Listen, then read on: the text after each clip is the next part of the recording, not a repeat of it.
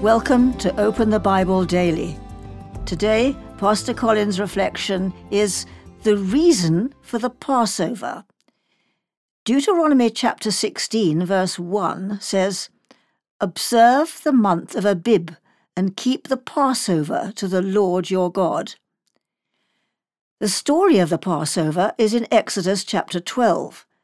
God's people were slaves in Egypt, and it had been like that for over 400 years. They were oppressed by a cruel tyrant who defied God and abused his people. God said, "Let my people go," but Pharaoh cared nothing for God. So God came down in judgment and mercy.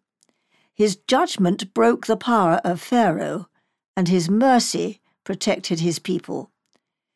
The wages of sin is death, and death came to every home in Egypt on that night of God's judgment.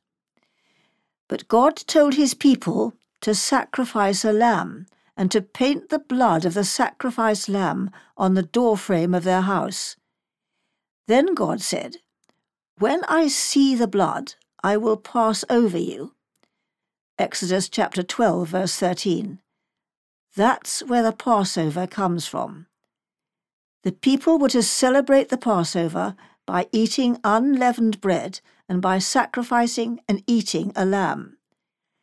This celebration served as an annual reminder of how God had saved them from his judgment that fell on the land.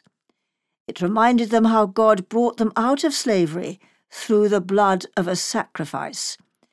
It also reminded them of God's words, "You will be my people, and I will be your God." Now Moses is saying, that's worth celebrating.